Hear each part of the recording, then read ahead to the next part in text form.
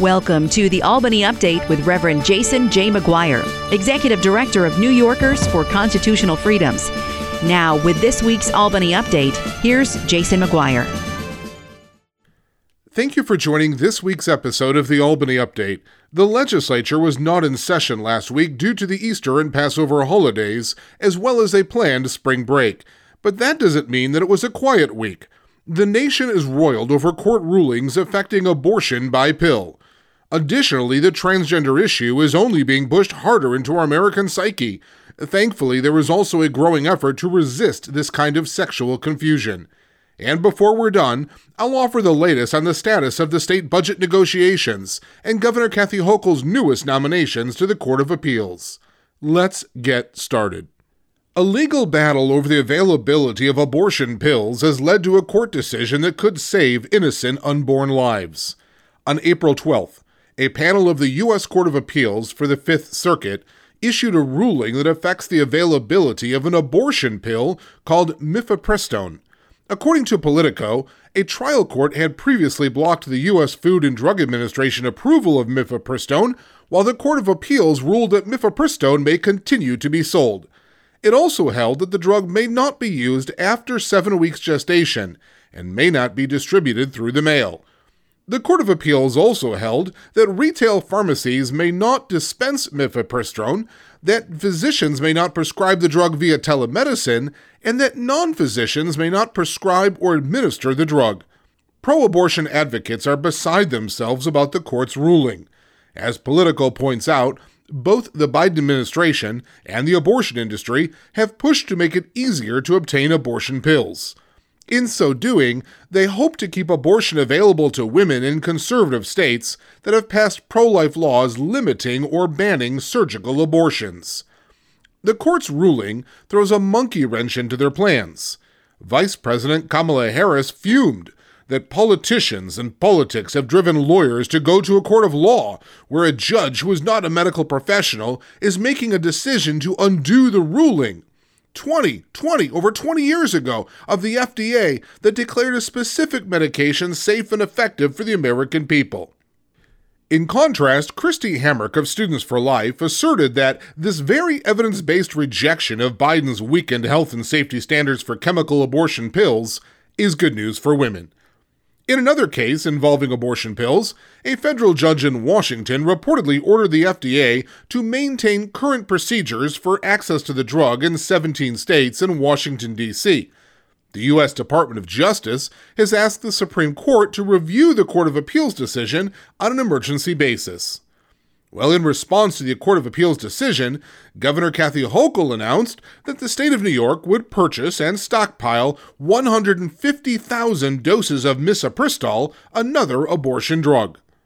While speaking at a Planned Parenthood event, the governor said, "We're going to ensure that New Yorkers will continue to have access to medication abortion, no matter what." The mega anti-abortion extremists, legislators, and judges alike are hell-bent on continuing down this path. They're coming after all forms of reproductive health care. Representative Alexandria Ocasio-Cortez, a Democrat from the Bronx, described the decision as an unprecedented and dramatic erosion of the legitimacy of the court. And not to be outdone, New York Attorney General Letitia James added, "The fight for reproductive justice is not over. New York will continue to do everything within its power to protect reproductive rights, because it should always be about your body and your choice." Here's the thing. I don't remember New York stockpiling baby formula during that shortage, and there was no similar action for infant pain reliever when it was in short supply. Abortion pills, though? Governor Kathy Hochul and her pro-abortion cohorts are all in. Their political priorities are apparent. Now, in other news, New Yorkers for Constitutional Freedoms has been advocating for gender sanity and for women's privacy and safety ever since 2003, when the bathroom bill, also known as the Gender Expression Non-Discrimination Act, or GENDA, was first introduced in the New York State Legislature. 20 years ago, few observers could have foreseen how rapidly the transgender movement would progress, and how easy it would be to get many Americans to give in to its outrageous demands. Transgenderism is the false belief that every person has a gender identity, an inner sense of being male, female, something else, or in between, distinct from his or her sex, and that when the two conflict, gender identity should take precedence. Well, over the past 2 decades, Christians reacted with shock and bewilderment as New York and 22 other states passed laws protecting individuals from discrimination based upon their transgender identities and behaviors. Numerous cities and counties did the same. Corporate employers began implementing policies to accommodate transgenderism in the workplace. In 2016, the Obama administration permitted transgender individuals to serve in the U.S. Armed Forces and to utilize opposite-sex facilities. In 2020, the Supreme Court of the United States erroneously ruled that Title VII, a federal law banning sex discrimination in employment, also banned employment discrimination based upon sexual orientation and gender identity. In the Democratic Party, the acceptance and celebration of transgenderism quickly became the norm. Amongst elected Republicans, some quietly opposed transgender policies. A few caved in and supported such policies, and most made every effort to avoid the issue altogether.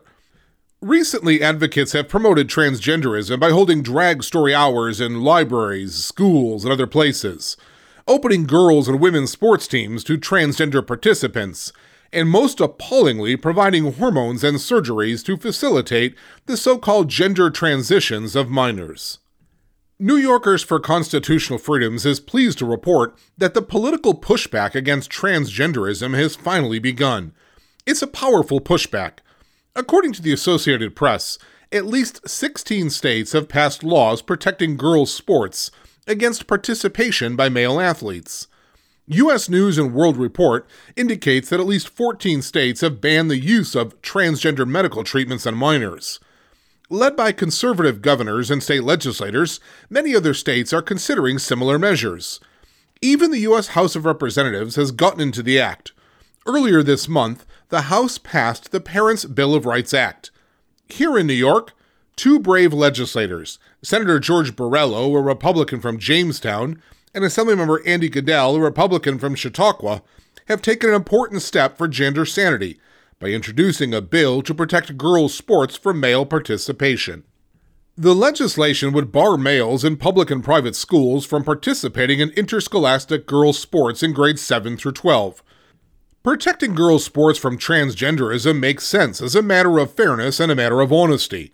Adolescent and post-adolescent males have an unfair advantage over adolescent and post-adolescent females in most sports because of their greater size, speed, and strength. Allowing males to participate in girls' sports can unfairly deprive girls of victories and scholarships to which they would otherwise be entitled. More importantly, allowing males with gender dysphoria to classify themselves as girls is dishonest. Girls' sports should not be forced to accommodate the false claims of transgenderism. The Borrello-Goodell bill's chance of passage is remote, but so is the chance that the bathroom law would pass when it was first introduced back in 2003. 20 years from now, things could be different. New Yorkers for Constitutional Freedoms expresses our gratitude and respect to Senator Borrello and Assemblymember Goodell for introducing this important measure. We pray that the Lord will protect them against any attempted reprisals. Now, turning a corner. The 2023-2024 New York State budget was due to be enacted by April 1st, but at the time of this recording on April 14th, the state's budget process has not yet been concluded. Worse yet, there were no indications that a budget deal between Albany's 3 people in a room, Governor Kathy Hochul, Senate Majority Leader Andrea Stewart-Cousins, and Assembly Speaker Carl Hastie, was imminent. To date, the fact that Governor Hochul, Leader Stewart-Cousins, and Speaker Hastie are all Democrats has not helped them get on the same page. New York's budget process is notoriously secretive and dysfunctional. That dysfunction is caused by a variety of factors, one of which is Albany politicians' ongoing habit of including non-fiscal issues in budget negotiations. If a governor or legislative leader wants to ensure that a bill is passed, attaching it to the budget is one way to accomplish that goal. The inclusion of non-fiscal matters complicates the budget process and distracts policymakers from focusing on the budget itself. This year, two of the major non-fiscal issues that have complicated state budget negotiations are crime and housing. On crime, Governor Hochul is pushing for changes to New York's bail reform laws to allow judges more discretion in keeping potentially dangerous criminal defendants behind bars before trial. The governor's desire to appear tough on crime is likely driven by her unexpectedly close election victory last year, when Republican challenger Lee Zeldin made crime a major issue in his campaign. Leader Stuart Cousins and Speaker Hastie, on the other hand, stand to the left of the governor on issues of crime. The legislative leaders are cool to the governor's proposal, believing that the state's bail reform laws are not to blame for an uptick in crime. Regarding housing, the roles of the governor and the legislative leaders are reversed. Governor Hochul is pushing an aggressive statewide plan that calls for the construction of 800,000 new housing units across the state over the next decade.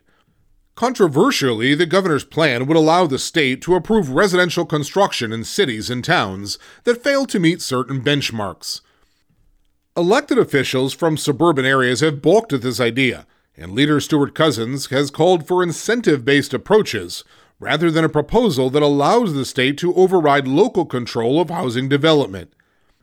New Yorkers for Constitutional Freedoms continues to call on policymakers to refrain from including any abortion expansion measures in the 2023-2024 state budget. We also reiterate our other budget priorities, which are an adoption tax deduction for parents who adopt children from New York's foster care system, a pilot program for recovery centers for drug-addicted infants, the creation of a state office of a hospice and palliative care access and quality, an amendment to the Concealed Carry Improvement Act to protect churches' right to protect themselves, and an increase in the New York City charter school cap. And the other issue that is roiling Albany in recent days is the court. On April 10th, in a pitiful attempt to appease the far-left Democratic majority in the New York State Senate, Governor Kathy Hochul nominated Judge Rowan Wilson to serve as the next Chief Judge of the New York Court of Appeals. The New York State Senate has 30 days to act on the Wilson nomination. Senator George Borrello asserted that the governor is bowing to the most radical element of the far left in picking this activist judge for the chief position. Last year, when the Court of Appeals found the Democratic Party's gerrymandered congressional maps to be unconstitutional, Judge Wilson authored a dissenting opinion. In addition, as E.J. McMahon of the Empire Center pointed out, Judge Wilson has authored an opinion arguing that an elephant should have the legal right to petition for release from the Bronx Zoo. To make matters worse, Governor Hochul has nominated left-wing favorite Caitlin Halligan, a former Solicitor General of New York, to fill the vacancy that will be created on the Court of Appeals if Judge Wilson is elevated to the post of Chief Judge. Years ago, when President Barack Obama nominated Halligan for a post on the U.S. Court of Appeals, Halligan was not confirmed. U.S. Senate Republicans blocked her nomination because of her support for efforts to sue gun manufacturers for crimes committed by users of their products. If the Wilson and Halligan nominations are successful, the Court of Appeals could become an activist court whose decisions would make the state of New York even more hostile to law-abiding Christian citizens than it already is. You have been listening to the Albany Update, hosted by the Reverend Jason J. McGuire, Executive Director of New Yorkers for Constitutional Freedoms. New Yorkers for Constitutional Freedoms exists to influence legislation and legislators for the Lord Jesus Christ. To learn more about this ministry, issues you've heard on the program, or to make a financial contribution in support of New Yorkers for Constitutional Freedoms, visit albanyupdate.com or call 585-225-2340. Additionally, you can mail correspondence to P.O. Box 107, Spencerport, New York 14559. You can receive the latest legislative updates at facebook.com/Albany Update. Follow New Yorkers for Constitutional Freedoms on Twitter @Albany Update, or sign up to receive the weekly Albany Update email by texting the word FREEDOM to 22828.